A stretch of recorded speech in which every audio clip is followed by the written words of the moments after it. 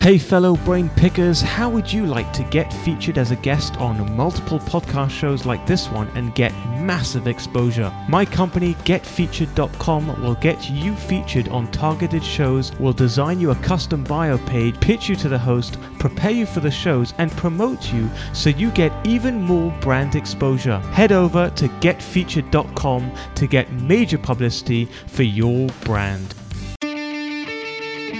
Welcome to the Can I Pick Your Brain podcast, where successful entrepreneurs get their brains picked so you can apply mindset tricks and game-changing tactics that will help you become unstoppable. Now, here's your host, Daniel Geffen. Hey fellow brain pickers, and welcome to episode 92 of Can I Pick Your Brain? My guest today is looking to become the youngest person to travel into space. Yes, you heard me right. 24-year-old Joseph Lazukin is on a mission to space, and he's just weeks away from launch. This tech entrepreneur is not short of impressive accomplishments. In fact, he taught himself to code when he was just 12 years old. When he was 13, he built an online community of over 10,000 members. At the age of 17, he turned $50 into $100,000. He also has launched multiple tech companies, including LiveLeap, which is the largest syndication platform for Facebook Live, and brought in $480,000 in revenue in just the first 3 weeks. Oh, and on the side, he earns $75,000 a month consulting for other companies. As always, here's a short rap I put together to introduce my guest. His story's insane. I can't wait to pick his brain. Was broke as a joke, sleeping in his car, didn't think he'd get very far, but now he's a tech star. Making cash in his sleep, created LiveLeap, he's the black sheep and his mission is deep. On a race to space, he's not out of place, launch companies on a shoelace, crazy challenges he's gonna face, even death he needs to brace, but if that's the case, he'll leave his trace. His legacy he must embrace. Some think he's crazy, but maybe, just maybe, they're just too lazy and their vision's hazy. But if you're looking to win, then listen to him. His name is Joseph Lazukin. Joseph, welcome to the show, and thanks for letting me pick your brain. Yeah. Oh my gosh, man, that was amazing. How did you end up doing that in such a short amount of time? Oh God. For our listeners, by the way, when Joseph said, "How did you do that in such a short period of time?" Joseph and I only actually decided to do this interview about an hour ago. I kid you not. So I've had literally less than an hour to prepare for this show, including the intro, the rap, and everything else. So thank you, Joseph. I am impressed. That is more impressive than all of my accomplishments combined. That is amazing. There's no chance. There's no way you're going to get away with that. Dude, this is insane. I don't even know where to start. I mean, I think the best place to go is 12 years old, you started to code yourself. Let's go back there. What were you doing at 12? I mean, for crying out loud. Back in the day, I kind of got an interest for engineering, and I really wanted to be able to build stuff. Like I've always wanted to own an aerospace engineering company since I've been in the 6th grade. I know that sounds crazy, but like everybody always kind of figures what they want to be later on in life. And I was like, at 6th grade, my dad had made telescopes by hand. He actually used to grind the lenses by hand and made handmade telescopes. So I was like, I want to have my own aerospace engineering company. So I wanted to get into engineering, but the thing is, I kind of come from a lower income family, and we couldn't really afford, to be able to build the robotics or any of the other stuff that some of the other kids were doing. So I was like, okay, well, let's look at programming. So people were back in the day when MySpace was cool. So think back to how far back that was. Yeah. I actually started doing MySpace profiles for $20 to $50 a pop. So nice. That's how I got my feet wet in programming way back in the day. And then all the feedback that I got from it definitely encouraged me to continue down that path. Cool. And then you said, we said 13 years old, you then built an online community and you had about 10,000 members in there? Yeah. So my brother, he had this, he was a part of this kind of writing community online. It was like a forum community where like people would write their own like kind of storylines and stuff. A little bit kind of like Dungeons and Dragons, but not necessarily like kind of like the whole fantasy aspect. So I was like, well, I know how to program. I'm like, how hard would it be to create my own forum community? So then I created one, and I mean, my brother ended up actually helping me out with a little bit of the moderation because you have to, obviously, there's a whole like setup for it. Like people have to write their initial characters, it has to be approved, and then they can start writing with other people. It's kind of a whole new world on its own. And I ended up creating the forum community, and word spread, and people kept on referring their friends. And before we knew it, probably within the first 5 months, I'd say we had around 10,000 people that were writing. I mean, these massive, massive stories. I mean, we had over 100,000 posts too. I mean, of stories that were easily on, if you were to take them into like Word or any other Word document, these were like 5-6 page, posts, and people were writing out full on storylines. It could be just turned into like video games or anything. It was really amazing to kind of see a community come together. And at the time, I had no marketing experience, so I don't even know how it came together, but it just did. That's incredible. And by the way, as we're going through your story, I want to say something, because you mentioned something just before we went on record. You said that nobody. No, what was it? What was it that you said? Something about the final hour? Oh man! You said something about the fact that people only remember you by your final hour, right? They only remember the stuff that you do at the end. And I love that, and I feel like it's almost the theme of your whole story, which we're really going to get into, because we're going to talk about your mission to space, which I think is incredibly inspiring. And what's really cool about it is that people only see the end product, and they don't see all the what goes into it. And just to give you guys listening an example of this, a small example, but before we went on, I usually have my intro. I have it written down on a piece of paper. I don't have any questions that I script for the show. The show is completely free flow, and we just have a conversation. But my intro, I do write it down, and my printer basically broke. So I couldn't print the damn thing, and I'm like freaking out because I've got like 5 minutes left till the show goes live, and I don't have my intro. So what am I going to do? And so I thought, what, screw it. I'm just going to basically look at it on my phone. And so literally I just like pulled out my phone and I basically did the intro from my phone. So just for those of you listening that you think, oh, wow, everything's just so perfect and it always comes out great. You have no idea what goes into, the final product. And you're going to see that with Joseph. And what I love about your story, Joseph, is that whilst you had all of these incredible accomplishments, even at a very young age, you've had some major setbacks. In fact, at one point you were sleeping in your car. Can you talk about that period of your life and how, you were homeless, essentially? Your mother kicked you out? Yeah, so I've always been somewhat of the rebellious type, especially with any kind of authority. I've always kind of had an issue. And me and my mom just stopped kind of seeing eye to eye. And like I have, looking back on it, I definitely think that I could have acted a lot better. But at 17, I had basically turned $50 into close to $100,000 hosting these massive parties. Anywhere from 800 to 2,400 people would show up, $10 to $20 at the door. Had whole productions, like basically we'd hired a production company, we'd get a DJ, like several DJs actually, and it was just these massive dance parties. So I ended up making a lot of money in a really short amount of time with that, and coming from a background where I just didn't have money, I didn't even ever go to prom, never got a yearbook until the very last year because we just didn't have the money to afford it. And a lot through high school, I ended up walking back and forth to school, just simply because, circumstances. So when it ended up kind of coming to that point when I was roughly around like 20 years old, I had never known, and they never really teach you in school about finances. So you never really learn how to manage money. And I think that's one of the biggest kind of failures with public education, is that when I ended up making that money, I didn't realize how much was actually going to go instantly away to taxes. And then I had already bought a couple things, and I'd already invested into a couple things. And by the time that was all said and done, I barely had a few $1,000s left in my account. And I had some bad experiences. I had trusted somebody to build something for me for $12,000, and they just never ended up doing it. And they took my money and ran with it. Are you kidding me? $12,000, that's a lot of money. Yeah.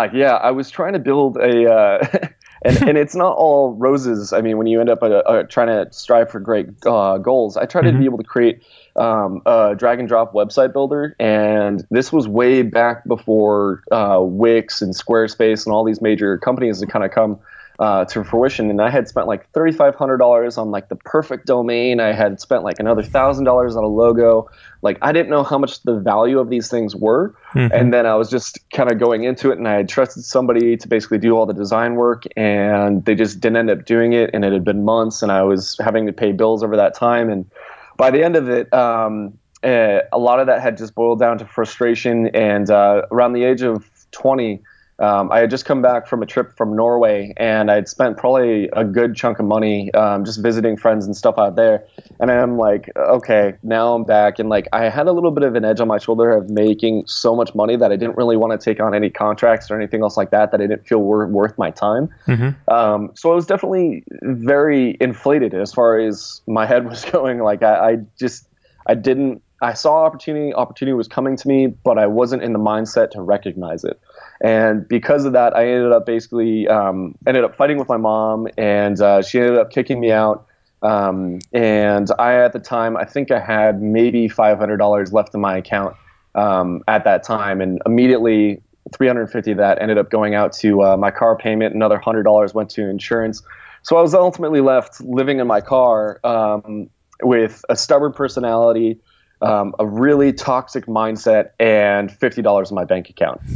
Wow, that's insane. So you went from making $100,000 in a very short period of time at a very young age to then getting into a fight with your mom, letting your ego get the better of you, and then ending up sleeping in your car because you were too stubborn to make up. Essentially. Yeah, absolutely. I mean, a lot of it, I definitely admit a lot of it was my fault. And that $100,000 was definitely stretched over a lot of different projects that I tried to make them work, but they just, no matter how much I tried or how much money I threw at it, it just didn't seem to work. And I think that's one thing that a lot of people can learn is that it's not always about having the resources. It's also about having the proper mindset. Looking back, if I had the same resources and I could be able to do it all over again, I'd do it a million different ways. But I definitely think that to that credit, I learned a lot through that experience. I learned humility by being homeless. I think that's one of the number one things that I ended up learning was that when you have really nothing, and I eventually ended up running out of money for food, and my girlfriend at the time, she was a sweet, sweet gem, and she would actually bring me peanut butter and jelly sandwiches while I was sleeping in the back of my car. Oh my goodness. Pretty much living out of coffee shops by day. Wow. And it was an interesting experience. Like I had too much pride to beg, and yet it ended up coming down to a point where I hadn't eaten for 2 days, and I was like, I can't do this anymore. Like physically, I can't do this anymore. And I just made a decision at that point. I was like, this is just not how my story is going to read. Like something has to change. And at that point, I was like, you know what? Forget it. I'm going to take anything and every opportunity that kind of comes my way and see where it leads me. I'm going to be open-minded. I'm just going to drop this ego that I have because it's toxic. It's ruined my relationship with my mom. It's made me where I am. I'm homeless. I'm basically the bottom of the bottom. My car is about to be repoed. And I was like, I can't do this anymore. So immediately after kind of changing that mindset, I had posted my resume out to a bunch of different outlets. And I ended up getting a headhunter who ended up calling me back, and he's like, it's not a job, but it's a contract. I'm like, well, how much is the contract worth? And he's like, $5,000. And he's like, it should only take you a month though. And I was like, okay, great. So I ended up taking on this contract, and they thankfully, and luckily, this was literally where I hadn't eaten for 2 days. They ended up giving me the $5,000 when I ended up coming into the office. And I literally showered at my girlfriend's house, who was living with her parents at the time. So like I couldn't stay there, but I was able to shower when her parents weren't there. Hopefully they're not listening. That's brilliant. And I went to the interview and I landed it. And that $5,000 allowed for me to be able to save my car from being repoed, to be able to get a place. And my buddy donated a mattress to me, and I actually still have that mattress till this day. And I think a lot of it is just I keep it one as kind of a keepsake, and like everybody's like, oh, you should throw out that mattress, you should throw out that mattress. But it's a good mattress. I mean, I freaking love it. I mean, I call it the cloud bed because it's great. But another thing is that it's also a reminder of where I've been, and I don't want to ever go back to that place. So like one thing that I've kind of found is a trend, not just kind of in my life, but a lot of people's lives, is that anybody who's gone through hardships usually ends up rebounding 10 times better. It either breaks them or makes them into something infinitely better. And I'm trying to use that experience to be able to make me better. And that's kind of how the whole homeless experience kind of taught me. And honestly, I mean, if anybody wants to be able to succeed, honestly, I think incorporating talking to homeless people and actually getting to know them and their story would elevate your business and give you a whole new perspective of where things go when you don't try, when you get a toxic ego, when you don't add value to the world and you think that you are the value. That's when everything ends up changing. And I think that is probably a really big lesson that I would tell a lot of people. I want to challenge you, Joseph, on the ego thing for a second. It's interesting because you say you learn about humility and you basically want to avoid ego. How does going to space and becoming the youngest space traveler in the world, how is that not ego? So I've always just, like I said, I've always wanted to own my own aerospace engineering company. It's something that is like so true to my heart that it's almost my identity. I mean, it's if I don't do it, I don't know who I am. So when it comes to the whole space launch and everything else like that, I mean, it's a little bit of a testament to what I can do. Part of the reason why I want to do it, is because I think that it could be able to bring the world leaps and bounds forward, especially in that field. And in regards to ego, though, it's not something that is really ego driven. It's just that I really have always wanted to go to space. So I thought about it when I was homeless. I was like, where do I want to be? Like, who do I see myself as? Where do I want my story to go? And I was like, I want to be and live the life to the fullest extent and break every possible boundary that I can. Because at the end of the day, success isn't about having a lot of money. Success isn't about having the world love you. Success is about finding fulfillment. And when it comes to the space launch and having my own aerospace engineering company and hopefully one day being able to take people to another planet. Really? So you want to be the next Elon Musk? Is that what you're saying? I mean, I actually have ideas that are far more reaching than I think what Elon kind of has planned. And I've actually talked to a lot of different people in the aerospace engineering industry about these different things. I don't know, it sounds crazy. Okay, Elon Musk, if you're listening to this, dude, you need to get in touch with Joseph because Joseph's got some tips for you, mate. Yeah.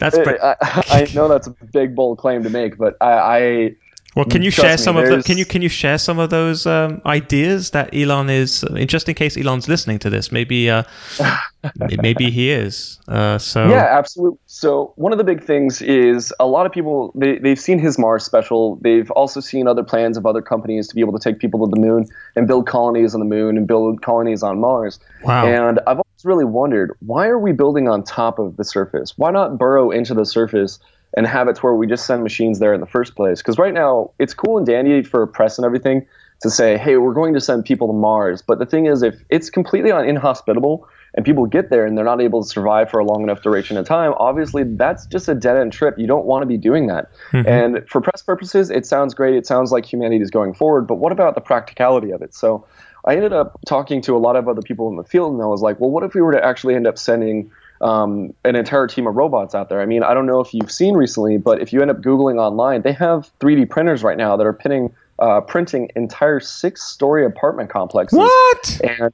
nah. No, I'm dead serious. Get out of here. And they have a company that I believe is in the Netherlands that is currently it's Denmark. That is actually currently building entire bridges. It's building an entire steel frame bridge, and it's just rolling across. And you can actually look it up. And it's, I believe that company is called mx3d.com, or it's something along those lines. And I was like, well, why don't we have it to where we burrow underground? We have another robot that ends up basically covering that so that you have an airtight facility underground. And then we can have it to where another one, because robots are being used in the farming and agriculture now, why not have it to where another robot is able to plant entire crops ahead of the time and be able to set up kind of the entire environment for humans prior to any humans that ever end up arriving. Hold on. Whoa, slow down. I mean, Joseph, this is, my mind is spinning. Let me just get this straight. You're saying that you want to burrow underground and create a new world underground, underneath the surface? Is that what you're trying to say here? Well, yeah, it makes a lot more sense to be able to go underground rather than above ground, because above ground you need to be able to have all the materials. You need the metals, you need the plastics, you need Hold on. Let me stop you for a second. Why do we need to do anything? What's wrong with planet Earth, like just as is? Why do we need to be burrowing or flying into space? I mean, I think it's the natural evolution of humanity. I mean, if you look at history, and this is where it's going to kind of get a little bit nerdy. Yes. Whenever you end up looking at history, the greatest wars and a lot of the biggest feuds of humanity have typically always been over resources. Everybody started off back in, I mean, basically the caveman era. We started off in tribes. Then those tribes ended up conflicting over resources. Then eventually we had cities, states, countries, and they ended up conflicting over differences in ideology and resources. And we're starting to get to the point where we're starting to grow at such a rapid rate population-wise that we're starting to consume so many resources. And unfortunately, we're doing a lot of detriment to the environment. We're doing a lot of detriment to basically the future of humanity if we don't actually leave. We actually have to be able to start expanding our resources, our abilities to be able to find other places to live. Otherwise, I mean, honestly, and this has kind of started to become kind of resonant along the entire community, is that if we continue down this path, it's not going to end up in a way that anybody's going to want it. So I think it's actually an obligation towards the future that everybody ends up basically jumping on this bandwagon to be able to help figure out how can we be able to get to other planets? How can we be able to innovate in the space, the aerospace field? Because it is our future. I mean, it's been 55 years since JFK ended up saying we choose the moon. It's been 55 years, and yet we're just now breaking the surface of being able to have civilians to be able to go to space. I mean, it's cheaper than it was before. How much does it cost right now if somebody wants to go and travel into space? I mean, right now, Elon Musk has definitely set the bar. I'm not sure exactly what the price point is that he's looking at. I know that Richard Branson's offering, I believe it's at $250,000. $250,000 to go to space. Say what? $250,000 right now to go to space. Yeah, $250,000 just to not to go to space, but to be able to go up to the high Earth atmosphere for, I believe, about 15 minutes. So that's not it. Technically 15 space, minutes. Yes. So that's what I believe it is. I would have to definitely look it up again, but that's currently the going rate. So it's a little bit out of the reach for most people. What would you think is possible to get it down to? And is this part of your space mission? Is this why you're trying to go into space? Yeah, so part of the whole reason about why I'm doing what I'm doing, I'm not doing a space jump. I'm not trying to jump from 140,000 feet in order to be able to drum up publicity just for myself. It's not an ego trip by any means. It's when I ended up trying to do this project, I ended up basically thinking, okay, how can we be able to take what Felix and Alan Eustace have done and make it so that way everybody can be able to go up to the high Earth atmosphere and go up to 140,000 feet in an economical format. So I was like, how can we do this? I looked at all the different costs. I broke it down. I'm like, okay, we already know that we can recover the capsule. Can we recover the gas? Can we recover the balloon? And I started on that. So I was like, okay, how can we be able to recover the gas of this entire apparatus? And when I looked at it, I was like, hold on 1 second. When you say recover the apparatus, how much does it cost for a balloon and for, what does it cost for these things? The balloon definitely ranges. It can be several hundreds of thousands of dollars. Wow. The gas alone can actually be hundreds of thousands of dollars, depending on whether you're using hydrogen or helium. That's a ton of money. Helium's become infinitely more expensive. I think the going rate right now is somewhere around $35 a kilogram versus hydrogen, which is literally only around like $1.35. So by comparison, it's 35 times cheaper. Wow. The only downside is that it's a little bit flammable.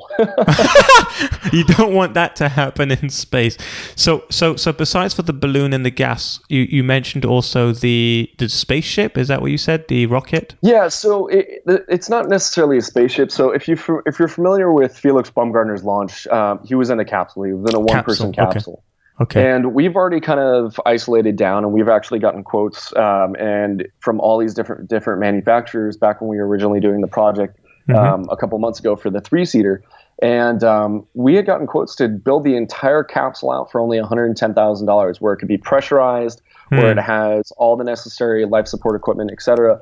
And then as far as the major costs, I mean, the reoccurring costs, if we were to actually do this as a transportation company to near space, that really came down to how can we be able to save the balloon and how can we be able to save the gas. So I actually ended up inventing something that can allow for us to be able to regulate buoyancy in flight, which means that we're able to be able to take the actual gas from the balloon into a reservoir and decrease our displacement to decrease our buoyancy. So that way we can actually take people up to 140,000 feet and back down in a controlled ascent and descent, which nobody's ever done before.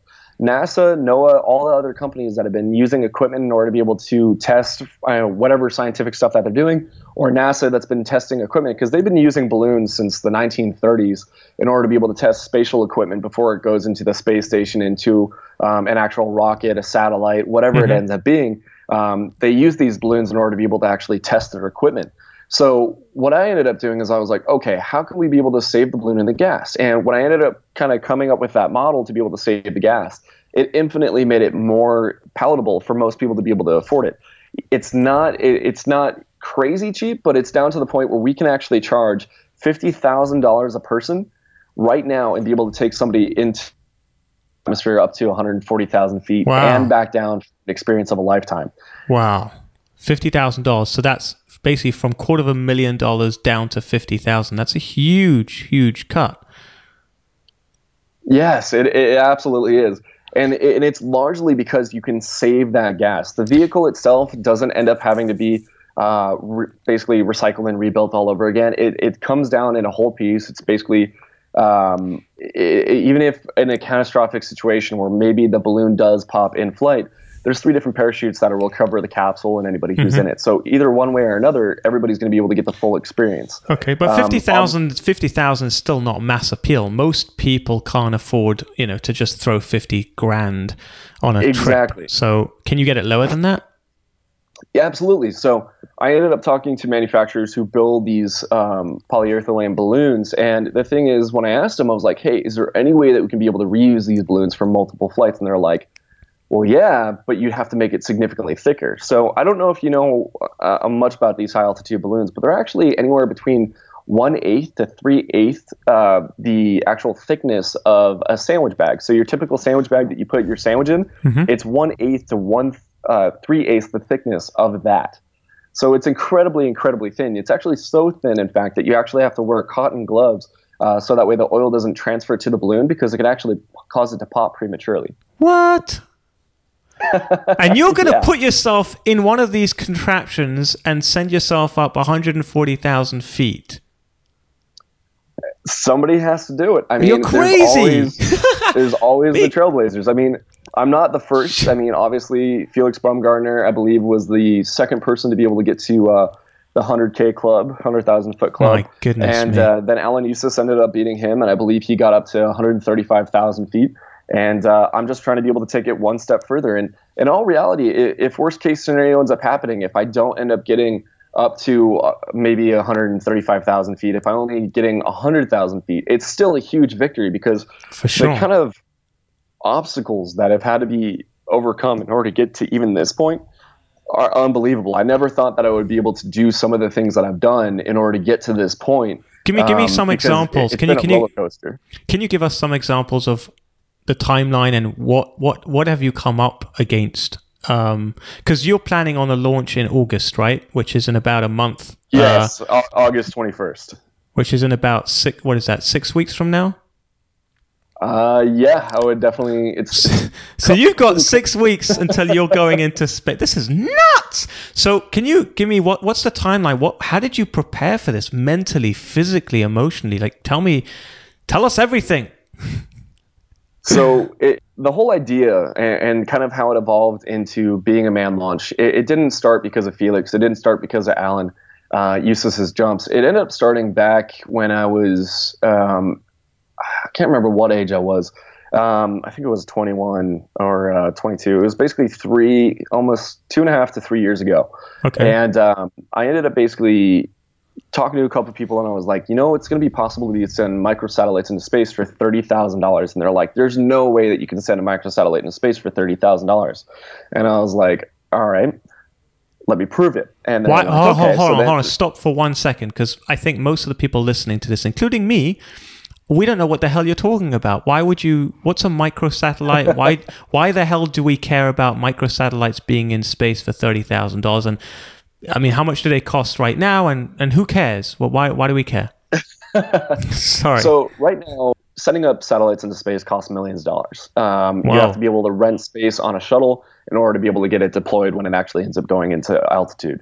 Okay. And it costs millions of dollars. It's crazy how much it actually costs. Okay. And it's, as you know, it's extremely risky. You've seen a lot of the rockets that have exploded, et cetera. And these entire payloads get launched. So anyway, kind of going back to it, microsatellites are basically they're very, very small models of what satellites do. So we've advanced so much in kind of the technology space that we're able to condense things that used to take up entire rooms down into the size of literally our phones. I mean, in our hands, we're able to do things that rooms used to be able to do. And so is true for satellites. A lot of the satellites that we used to have, they're huge and they're bulky because of just the technology of the era. We have very, very old satellites in circulation right now, and there's several thousands that are being added. Not necessarily every year, probably a couple hundred every year. Why do we need satellite? Why do we need it though? Like, talk to me as an average guy who's living a regular life. I'm not flying to space. Why do I care about these satellites? Well, do you use GPS at all? I mean, to be able to navigate from one place to another? Yes, GPS I use all the time. Satellites are what's responsible for our GPS. Okay. For our cell phones, how we can be able to talk. Even right now, I mean, yes, there's transatlantic lines laid between the United States and Europe and China and everything else like that. But a lot of it ends up having to do with signals are bounced off of towers and then back down to the opposite continent. Okay. So it's fundamental. I mean, all of our maritime data where we're monitoring the oceans, all of our geological data where we're monitoring, okay, is the world heating up? Is the world not heating up? All of that data comes from satellite imaging. All of that comes from, the evolution of basically technology getting into space, telling us the health of our Earth, telling us, allowing for us to be able to communicate better. And it's extremely, extremely important, especially if we're going to, have any hopes of being able to go further. So what's your goal by getting the cost down to $30,000 for satellites in space? What's the ultimate goal? So the interesting thing is that with microsatellites, I mean, they can be anywhere from the size of your phone all the way up to pretty much, I don't know if there's really a cutoff for the term micro, but I've seen microsatellites about the size of your computer at the greatest kind of size. Okay. And the smallest size I've seen smaller than, do you have a rechargeable charger by chance? Like, the ones that you would charge your phone with? Yeah. I've seen them as small as that. Yeah. Wow. Okay. So, and these satellites, they're being used by governments all over the world. So, for instance, Norway ended up launching a microsatellite where it monitors their entire maritime data. So one small satellite that's probably about the size of your laptop is actually monitoring all of the maritime data around the Nordic region. So if we can be able to launch microsatellites for a fraction of the cost, it opens up not only for scientific purposes and research, but it also opens up the opportunity to be able to actually help people worldwide, because then we can be able to provide internet, free and discount internet to the entire world. So think about it right now. How much are you spending for your internet and your cell phone service right now per month? Probably about $100 a month. Between the both of them? No, each. Let's say each. Okay. So if you're spending $200 a month, times that by 12, you're looking at $2,400 a year that you're basically spending, that you could be spending towards something else. So if we were able to take that down to maybe $15 to $20 a month, how would that change your life, not having to pay an extra $180 a month? That would be cool. Let's get those microsatellites up there. Come on, man. What are you waiting for? That's brilliant. And for some people, that's the world. And the cool part about it is that in doing so, you make communications, so basically internet, and you also make basically just being able to have a cell phone and any of the Internet of Things that have been developing be able to be a commodity. It's no longer a business. So now everybody around the world can be able to have access to internet and access to cell phone service for a commodity price. So the Wow. same way that you pay for electricity and the same way that you pay for water, internet and cell phone service should be the exact You realize same. that you're especially gonna if you're you realize that you're gonna be killing all of the broadband providers and all the cell phone providers. Like, you'll be killing their business. I mean, everything at the end of the day, it's either adapt or your company goes away. I don't think anybody shed a tear about the typewriter going away in lieu of a laptop. Okay, I hear that. So I don't see Verizon, anybody if you're taking it outside. Verizon, if you're listening to this, you better be scared and you better start adapting. So tell us a bit about like some of the obstacles that you've had. Actually, let's start with training. What do you have to do on a daily basis to actually train yourself to be prepared to go into space, to near space? Oh man. Okay. So starting off, I created a checklist of everything that I needed to do, and I mean, it took up several pages. But some of the highlights Wow. Yeah. Okay. What are the some of craziest things? Okay, some of the crazy things. When I initially ended up starting this without having much knowledge of kind of the whole inner workings of spacesuits and everything else like that, I ended up going, okay, how much do these spacesuits weigh? And the average spacesuit actually weighs 310 pounds. 280 of those pounds is from the waist up. So I was like, all right, so I have to be able to be ready to be able to wear a spacesuit for an extended duration of time. The entire trip we expected to take roughly around 6 hours. So I was like, okay, I have to be ready to wear this thing for 6 hours long. And I was like, all right, time to hit the gym. Started hitting the gym, basically been working out pretty much every single day. Okay, hold on, Joseph, hold on, back up. Just for simple English, for people that don't know pounds and weights and all this, you said you have to wear a 350-pound suit. 350 pounds. 310 pounds. 310 pounds. So the average person weighs, what, 150 pounds? Mm-hmm. So that means that you're basically wearing two people on you. It's like yes. You're lifting two people. Yeah, and the majority of that is from the waist up. So if you think about it, it's like having two people on your back. Because that's where most of the life support and all of the other equipment, it's mostly front-loaded on your chest and on your back. Okay, and you said 8 hours, but surely the journey is a lot longer than 8 hours, or is it gravity then goes after the 8 hours? 6 hours? No, initially it said 6 hours. So it's actually going to be... there's actually an infographic online that you can actually end up seeing. It's going to take about 4 hours of prep time while everything's basically getting prepped, ready for launch. And then the entire ascent time is going to take roughly about an hour and 45 minutes to get all the way up to 140,000 feet. What? At which point you'd be surprised. An hour and a half, you're up in space. Yes, up to 140,000 feet. So, dang. You're basically in the high Earth altitude. You're not necessarily technically in space because you're still protected by the Earth's atmosphere. Meteorites and everything else like that usually strike the atmosphere around the 280,000 foot range. So it's basically about 2 times higher than where I'll be. So you could see the Earth from the top. When you get to the top, you'll be able to see the whole, like the Earth? Oh, absolutely. I'll be able to see almost the entire Earth. Jeez, that's a sight. Can you take a selfie and send it to me? It's going to be live stream. It's so you'll be able to actually see the entire journey. No way. So, that's insane. Yeah, okay. So hold on. So hitting the gym to prepare you for carrying two people on your back for up to 6 hours. Okay, what else? So on top of that, you also have to be able to obviously recover in the worst case scenario. So when Felix ended up jumping, he ended up spinning to the point where I believe that he passed out for a couple of seconds. Spinning. So, yeah. So when you end up jumping out of a plane, think of it like throwing a piece of a 2x4 outside of the plane. It's just going to flimsy all around. It's going to start spinning really fastly, kind of like a helicopter blade does. So you kind of have to think about it in those terms. If you're stiff, you're going to spin. If you're not stiff, you're not necessarily going to spin, but you may. So you have to be able to understand, how do I recover? For whatever reason, I could start tumbling head over ankles. I could start spinning so fast that I ended up passing out from the G-force. There's a million things that could end up happening. So you have to be trained for that. So I've been jumping anywhere from 3 to 5 times a day, weather permitting. What do you mean jump? Hold on, whoa. What do you mean jumping? Like jumping up and down? What do you mean jumping? I've been jumping out of planes roughly 3 to 5 times a day. What? Stop it. Well, you're jumping out of planes every single day, 3 times a day. I mean, I've never jumped out of a plane once in my entire life, and I don't really plan on it because it just sounds nuts. You're doing it 3 times a day? It's not scary. Yeah, it's definitely not scary. What? So for anybody that's listening, if you have a fear of heights, which I actually do, I have a fear of heights. My brother instilled me the fear of heights back when I was 8 years old, and don't want to remember that. But anyway, so when I was... You have a fear of heights, and yet you're going 140,000 feet up.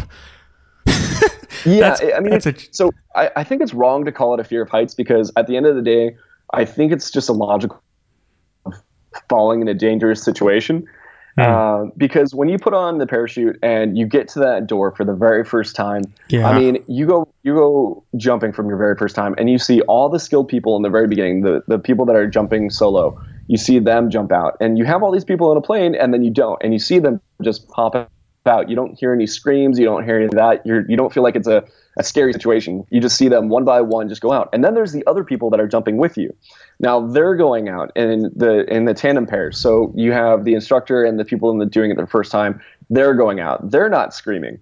So you're probably already going to get pressured into thinking, oh my gosh, all right, I can't scream because now I'm going to look really, really embarrassed.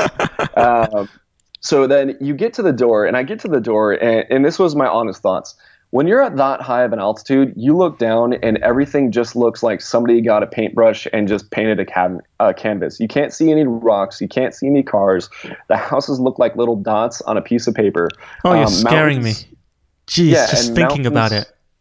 Yeah, it's not that bad. And mountains just kind of look like mud that's on a table. I mean, that's the way that I saw it. And I was like, all right, let's do this. And we get to the hangar door and we just jump. And I was like, all right, well, this is definitely very interesting. And he did a backflip when he ended up doing it. So he pushed us out and then he rolled back. Oh, and that was a little interesting. And like you start to accelerate really, really quickly, and like you get that rush. And it's actually, I don't know how to describe it. It's just probably one of the most invigorating feelings that you'll ever get. And maybe it's the beginning of me becoming an adrenaline junkie.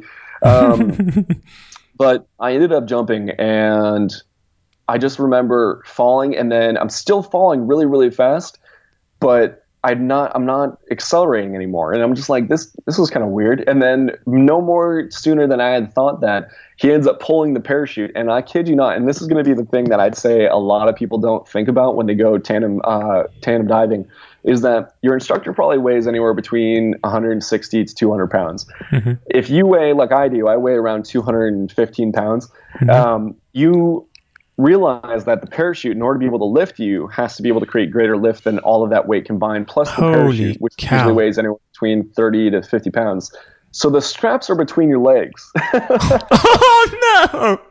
Oh, yeah. Oh, no! It was not they're kind of off to the sides of your groin region, but I'll be honest, the first time that happened, I was definitely not expecting it, and that was a definite experience that I had to go, do I really want to do this now? And then, I mean, after that point, the instructor was great. His name was actually Monkey, which was pretty funny. And we get down, and we're basically, we have 7 minutes in the air. So we're just gliding around. You see everybody else that jump before you. They're all gliding around, and you're like, well, I'm perfectly safe. And then all of a sudden, the instructor ends up pulling one of the levies, and you end up doing like 360, and you go down really, really fast. And I was like, wow, okay, I don't know how safe this parachute is. I don't know if this guy's trying to kill me. I don't know what's going on. And then he ends up pulling the other levy, so we go the other direction. And like he continues to do this, and then he's like, here, and he grabs my hands and he puts it on there for the first time. And I'm like, all right, great. And I'm like, let's just do this. Let's do this. And he's like, pull all the way down to your hip. And I was like, all right, let's go. And then all of a sudden I had the power of me falling. So it was really unique experience because I had the power of me falling. So I could go, do I want to fall? Do I want to die in my own hands? And it's really invigorating to feel that way. I mean, you have it every day when you get in your car and you drive to work or wherever you go. But when you genuinely, this parachute is the lifeline, and if you mess up, you're dead. It's very interesting. And one of the crazy things about jumping in Arizona is that there's dust devils, and if a dust devil crops up, it can collapse a parachute. So you have to make sure to jump early in the morning. But anyway, so I ended up learning how to be able to do the turns, and when you pull both down at the same time, for anybody who's interested in actually skydiving, It's called a flare, and you'll end up actually slowing down. And I learned how to be able to do the turns, the flares. And I think the other scary part of skydiving is when you're landing. You're coming in pretty fast. You don't know what you're supposed to do. And then the instructor finally tells you at the final end, he's like, just put your knees up like you're sitting in a chair. And you're either going to run, you're going to walk, or you're just going to slide. And my first jump, I remember, Oh my God. he kind of tripped. We were going to walk, and he ended up tripping. And I just went in for a slide instead. And he just literally ends up falling on my back. And he's like, I thought it was going to crush you. I was like, no, you're good. Oh and my it was definitely an invigorating experience. Once you finally get to the ground, you literally start to question yourself. Did I really throw myself out of a plane? That's and insane. then my thinking is like, let's do it all over again. So Oh my goodness. it's a 7 great minutes. rush. 7 minutes of falling. No, I mean- it's when you do a 13 when you jump from 13,000 feet, you usually only free fall for about a minute, and then your parachute basically is deployed for about 7 minutes, 5 to 7 minutes. Oh wow. So does 7 minutes? How long does it feel? Because obviously 7 minutes is 7 minutes, but does it feel like less or more than 7 minutes? Oh, it absolutely feels less. I mean, hands Really? down, when I ended up doing it, I was like, "We're done already," and like. Really? Wow. For the average person, it's actually kind of costly to do a tandem dive. It's something around anywhere around $150 to $200, and to spend that in a matter of what felt like a minute, I was like, "Man, this is really costly. I don't know if I'm going to be able to afford this training." You're doing it 3 times a day, though. That's nuts. Yeah, but that's so the $200 a day or $200 a jump is for tandem dives. When you actually start doing your solo dives, it only costs $25 in order to be able to take the plane up and jump Oh out. wow, that's a big difference. So it's a big difference, and it's a lot more fun to jump by yourself than it is to jump with somebody strapped to your back. The parachute doesn't hurt when it's deployed, and if you are going to do it, I mean, it doesn't really hurt that bad. I would just definitely recommend wearing something a little bit thicker, and not wearing any form of tight underwear whatsoever. Probably sweats if possible. You just want to make it comfortable, because those straps will snag you, and I mean they can move up, and it's not a pleasant experience. And like the first 7 times you have to do a tandem jump with somebody, so you kind of have to get used to that feeling. But it's amazing. It's an amazing rush, and it's a transformational experience. I definitely recommend anybody to do it. If you own a company and you're trying to build a team building experience, it's one of the funnest things that you can possibly do. It's very, very, very, very rare that somebody actually ever ends up dying. You're actually more likely to get killed in a car accident than you are from skydiving. So Really? I definitely recommend it for anybody. Is that a fact that you're more likely to get? Wow. Absolutely. You're more likely to die in a car than you ever would skydiving. That's insane. So why do you need to go 3 times a day to practice for the flight up? Because I mean, you're not flying down; you're flying up. So the flight up is the reason why I'm practicing skydiving is because if something happens on the way up, so the balloon could end up popping for whatever reason. It could be a bad seam. It could be we just get to an altitude where the wind speeds are so high that it just shears the balloon and rips it open like a zipper. yeah. There's so many different scenarios that could happen. A bird could technically go through it, and that could end up popping the balloon. I mean, the craziest things could possibly happen. So usually doing these things in desolate areas is typically where they're done. They're usually done in New Mexico. There's a hobbyist aerospace engineering facility in Nevada, and people do it in the Antarctic too. They actually launch equipment in the Arctic. So realistically, I want to be able to train for the worst case scenarios. So I want to be able to go, okay, if anything happens on the way up, I'm prepared to do this. If anything happens when I actually end up doing the jump, if I end up spinning like Felix, I know how to be able to recover. And those were kind of the methodologies of me going, okay, I need to be 100% prepared for this. I need to work back from failure. I need to go, okay, this is what we don't want. This is what we do want. So I started going, okay, the first thing I need to do is get more experience in jumping, because I don't have a lot of jumps under my belt. Even when I do this, I'm only going to have roughly around 55 jumps under my belt when I actually end up doing this major jump. And I'm being trained by these guys that have 12,000 and 20,000 jumps underneath their belt, who are much more equipped to do this. But the thing is that once you jump a couple of times, especially with the help of the instructors, and they're basically helping you kind of understand spin, they'll potentially spin you in order to be able to show you, hey, this is how you recover. There's always 1 to 2 guys that end up going down with you in case you panic or anything else like that. So it's a completely safe scenario.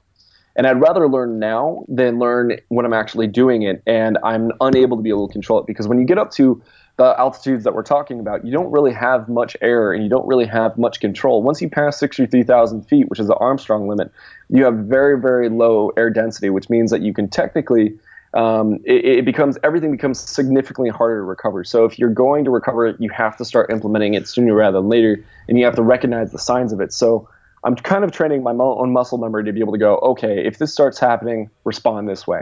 And the only way that you can end up doing that is by jumping several times, and I'm doing it as many times as I can leading up to the actual jump, because I don't have all the experience in the world. Felix was by far a much more experienced diver than I was, and I don't know how many jumps Alan had underneath his belt. But at the end of the day, I need to make sure I'm prepared. I mean, I know I'm bootstrapping this, and a lot of people reading this or watching this are probably going to be like, listening to this. This is insane. Yeah, listening to this. Yeah. That's it. It is insane. How much does it cost? What's the budget for you to go up? What do you need to raise? So the total budget for me to go up, it's kind of complicated because it really comes down to a lot of factors. A lot of the things are kind of coming together kind of at the last minute.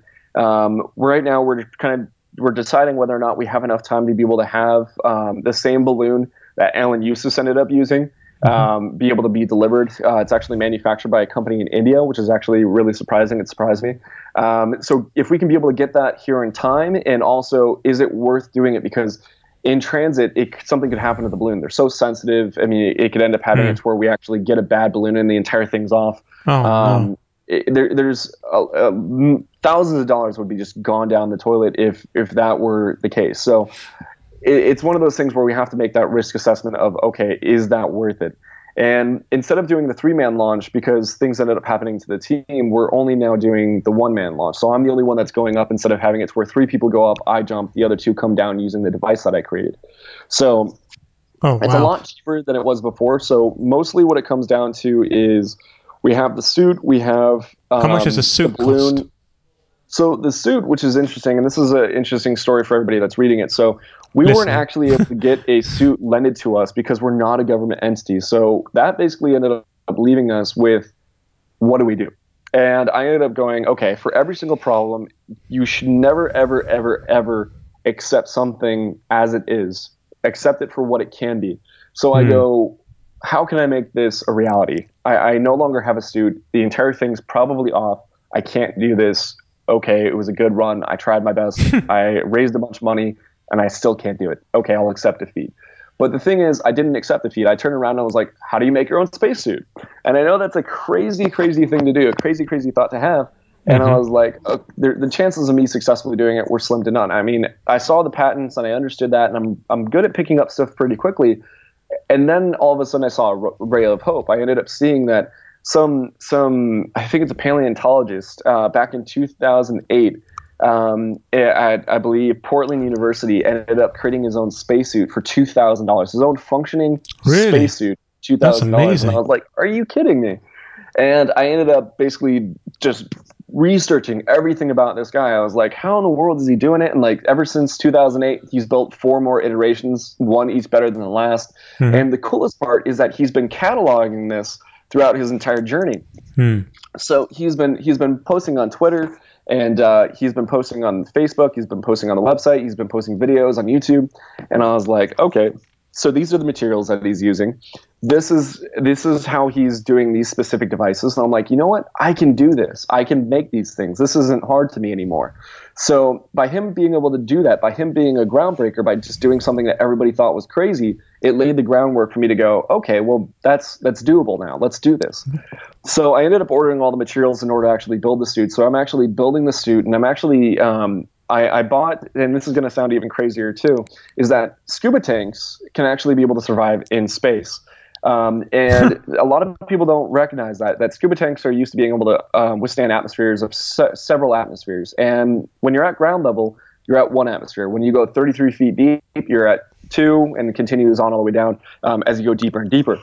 The cool part is that with what I'm doing, I'm going from 1 atmosphere to 0. So it's just the inverse pressure effect. So the fascinating part about that is that I can actually use scuba tanks. So I already have my oxygen supply worked out because somebody created a scuba tank.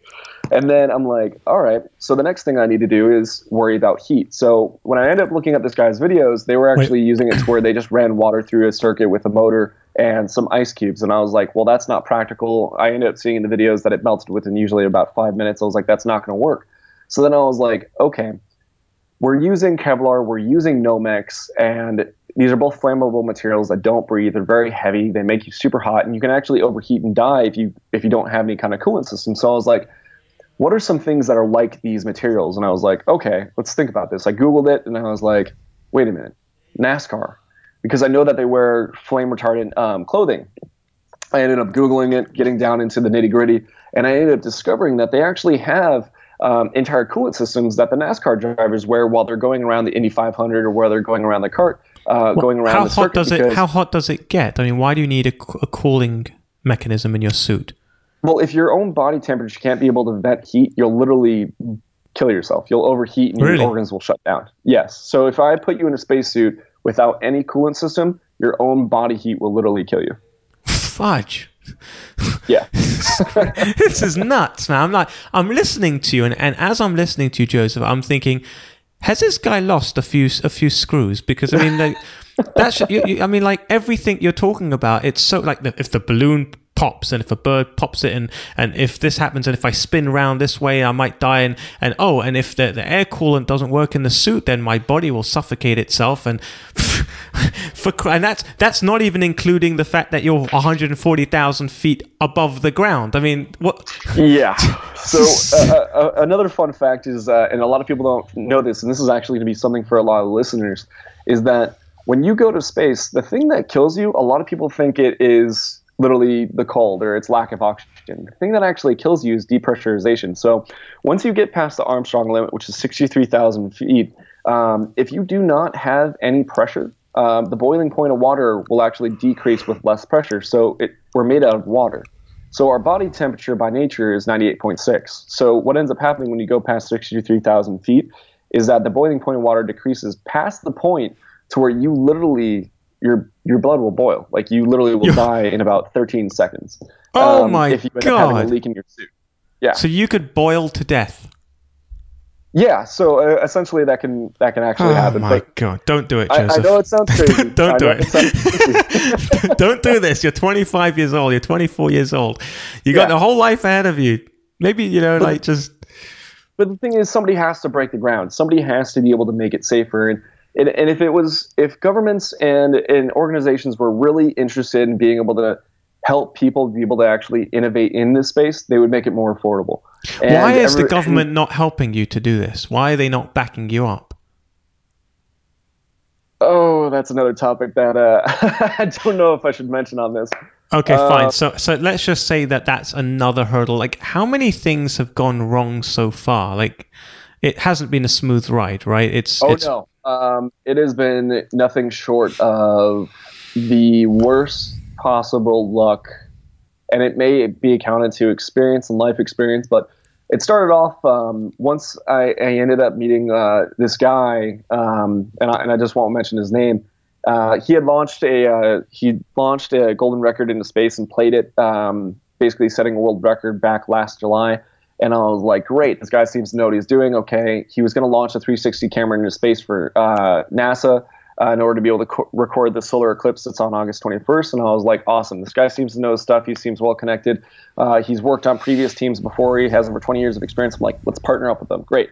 And then we ended up basically talking. We're like, hey, we can actually be able to send people up there too. And then I told him about my idea that I had basically said in front of a bunch of people about sending microsatellites into space for a fraction of the cost. Mm-hmm. And then that ended up evolving into let's do it. So then it started no more than about, I'd say roughly 8 months ago that I started aggressively kind of working toward this path to actually send people into space. And what ended up happening almost immediately is that I got an investor, multi-billion-dollar investor, out of Europe, and he was 100% on board. He's been trying to go to space for the longest amount of time. He's bought a bunch of tickets. He even has tickets to Richard Branson's thing. He has tickets to all these different things, but nothing has ever really panned out. And that's kind of the reality of this space. I mean, something could happen, and all of a sudden, even my project could be off the table. And Really? that's the unfortunate reality. That's the inherent risk, and that's why a lot of people aren't doing it, is because it's such a risky pursuit. And I'm not saying I'm going to succeed. I could go through all this entire process. I could talk about it as much as I want, but until the final hour, none of this matters.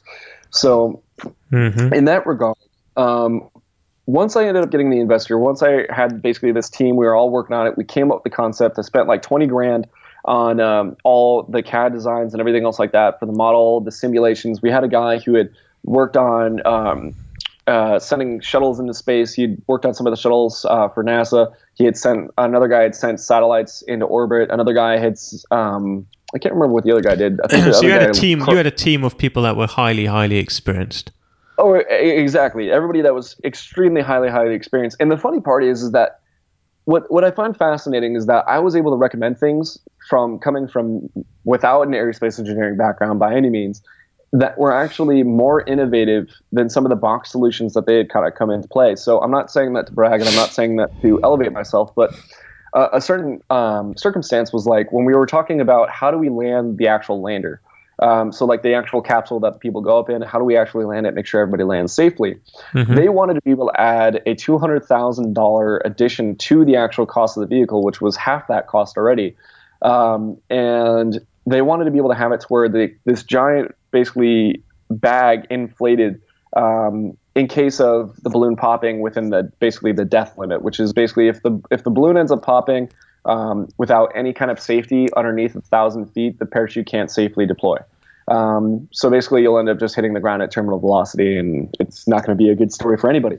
So they wanted to add this airbag in order to be able to prevent that, but they even said that might not be able to prevent injury or in worst case death. And I was like, well, why the heck are we adding it then? That doesn't make any sense. Well, they're like, well, we've done it before on this and this. And I was like, okay, why don't we look at it a different way? And I was like, have you guys ever been to Vegas? And like, this is going to be the craziest thing that I'm going to tell you is that Really? I asked them if they'd been to Vegas, and they were like, well, yeah. And I was like, have you ever heard of the slingshot? And they're like, yeah. And I was like, why don't we just get 2 cranes and we get a tether and we have it to where the tether goes all the way up to 1,000 feet, and then once we're at that altitude, it just attaches. And they're like, why would we do that? I was like, well, if the balloon pops, then we just basically sling back and forth exactly like the slingshot. And they're like, that might actually work. So something that would only take $18,000 versus $200,000 ended up innovating. It's the most crude approach in the world, but it's something that I had from life experience that I was able to contribute to the project. The same thing with being able to take the gas from the balloon into a reservoir in order to be able to allow for people to go back down. That was also my idea. Joseph, when is the planned launch to go into space? So the planned launch is August 21st. It's going to be during the total solar eclipse. That literally, it's a little bit different than most solar eclipses. So in a normal solar eclipse, you're used to seeing that weird crescent shadow that causes all the shadows to start dancing in really weird like shapes and figures. But this will be a complete total eclipse for 2.5 minutes. It's going to go from daytime to nighttime and then back to daytime. And the most fascinating part, and this is what's really cool, is that for the first 15 seconds, it'll take the light grids to be able to turn on because they're going to go, okay, it's getting dark now. And it turns on all the lights, and then you have light pollution again. But for 15 seconds, you will not have light pollution. So you're going to be able to see space without any light pollution. You're going to be able to see more detail than you've ever seen in your entire life. And if there's any photographers in here, I would highly recommend that you take advantage of that 15 seconds to be able to capture pictures of the Milky Way, because you're going to be able to get it brighter and more vivid than you've ever been able to do it before. Wow. That's incredible. And you're planning to fly into space during that solar eclipse? Yes. So I'm planning to be in the sky August 21st at 1 p.m. during the solar eclipse. Wow. Oh my goodness. So where could they follow you on your, because that's in about 6 weeks from now. So where can people listening actually follow you and see it happening? So the best place to do it would honestly just be to follow my personal Facebook page. I regrettably haven't had enough time to actually build my own personal website. It's something that I just haven't had the time to do, and I haven't allocated the resources in order to do it, because I'm literally spending every last dime into this space launch, and that's the only thing that could potentially end up derailing it all, is just not having enough money. And I know it sounds crazy that I make a lot, but I just don't have enough yet. But it's a very, very big financial undertaking. And the only other thing that could potentially cancel it for anybody who's listening is weather factors. So if it's raining that day, if it's overcast, if it's more than 8 miles an hour wind speeds, there's no way I can be able to launch. So it's going to be postponed. And unfortunately, if the balloon is rolled out, when we end up actually going to do this and it ends up being windy or it ends up being rainy, unfortunately, the balloon's going to be a complete and total loss. So I wouldn't be able to do it for several months later.